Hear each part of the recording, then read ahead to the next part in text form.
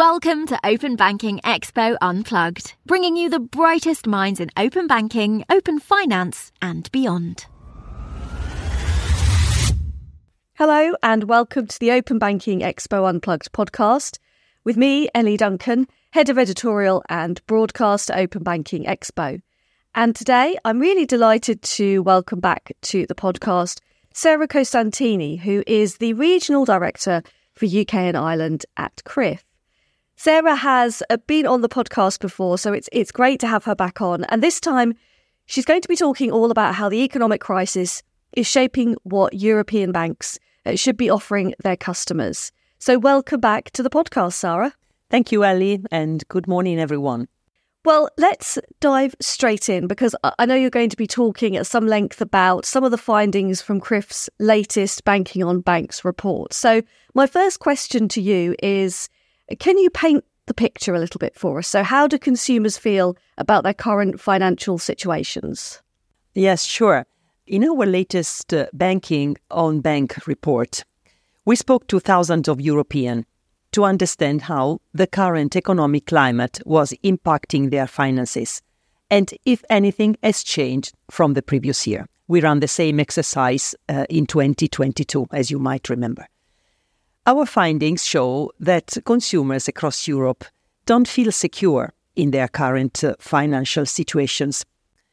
Last year, for example, saw much of Europe consumed by the cost of living crisis. People across the continent were wrestling with spiraling inflation, rising pricing, with many struggling to cope. This year, despite of some encouraging signs of improvement, consumers are still feeling the squeeze.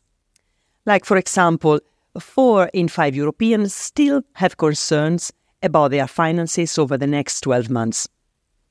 Almost half, like 46% of Europeans, claimed they cut back on non-essential expenses just to get by.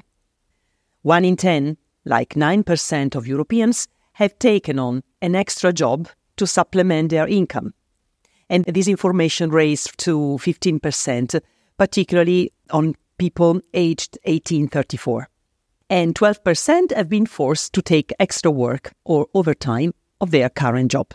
Okay, thanks, Sara. Some really interesting statistics there. So with regards to financial institutions guiding their customers into becoming more financially stable, which customers are more willing to share their financial data, and why do you think this is the case?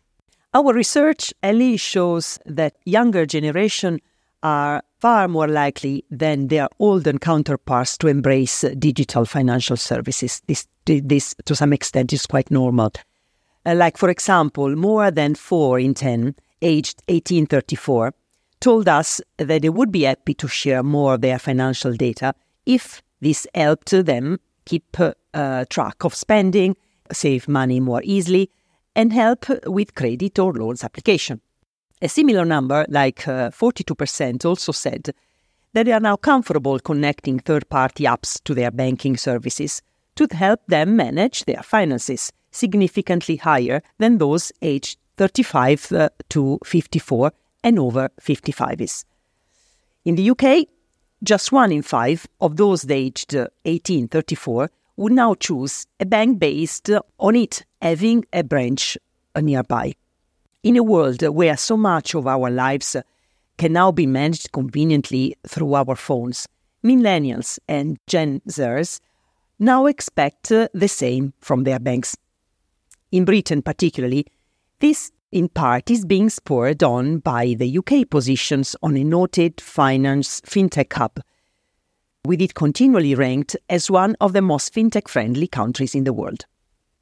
The sector is comprised of more than 1,600 fintech firms, with that number expected to double by 2030. With continual innovation, we should expect to see even greater demand amongst younger consumers.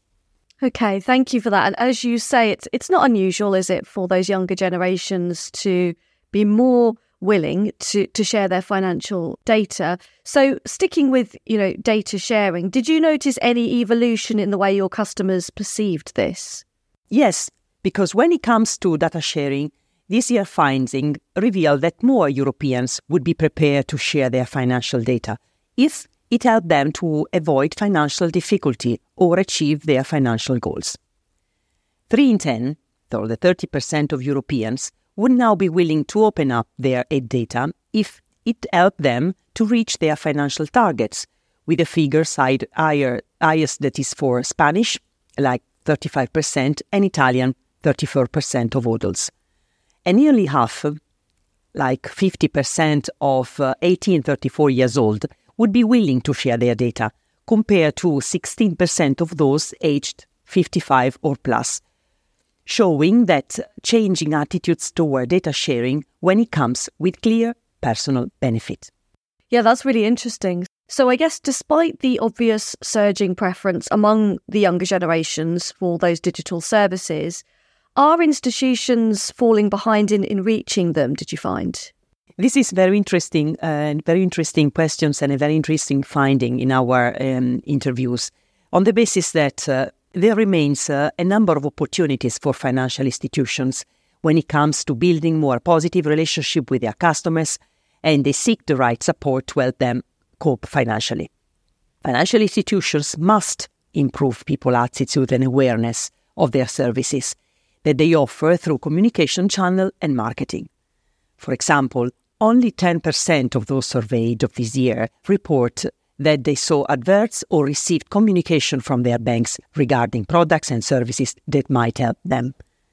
British consumers were the most likely to have seen specific adverts or updates from their banks on helping them with their cost of living crisis, and again showing the relative maturity of the UK market with respect to European markets in general.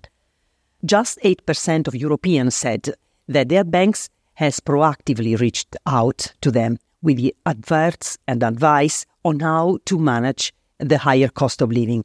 This is a really poor figure, in my opinion. 7% noticed that other banks were doing more to their customers than their own banks to help them out. And this is even more important, in my opinion. Yes, some really telling statistics there, I think. So bearing all of that in mind, I suppose, which benefits should financial institutions communicate to their customers when it comes to sharing more financial data via technologies like open banking? I think that technology such as open banking are laying a very solid foundation, not only for quicker, smarter lending decision and financial support, but also to get more tailored products and services that can help people through these tough times. For consumers who share their own financial data, the possibility is massive. They could have improved ability to borrow, access to higher credit limits, warning about potential financial issues in advance, and all in all, a better ability to save money in the long term. Financial institutions should also highlight real-life examples when communicating with their customers. For instance, insurance companies can use open banking data to access finance data from their customers, such as spending partners, to their interest and provide more personalized insurance products and services. On the other side, analyzing this data, company can create more customized products that better meet the need of their customers, ultimately leading to higher customer satisfaction and loyalty.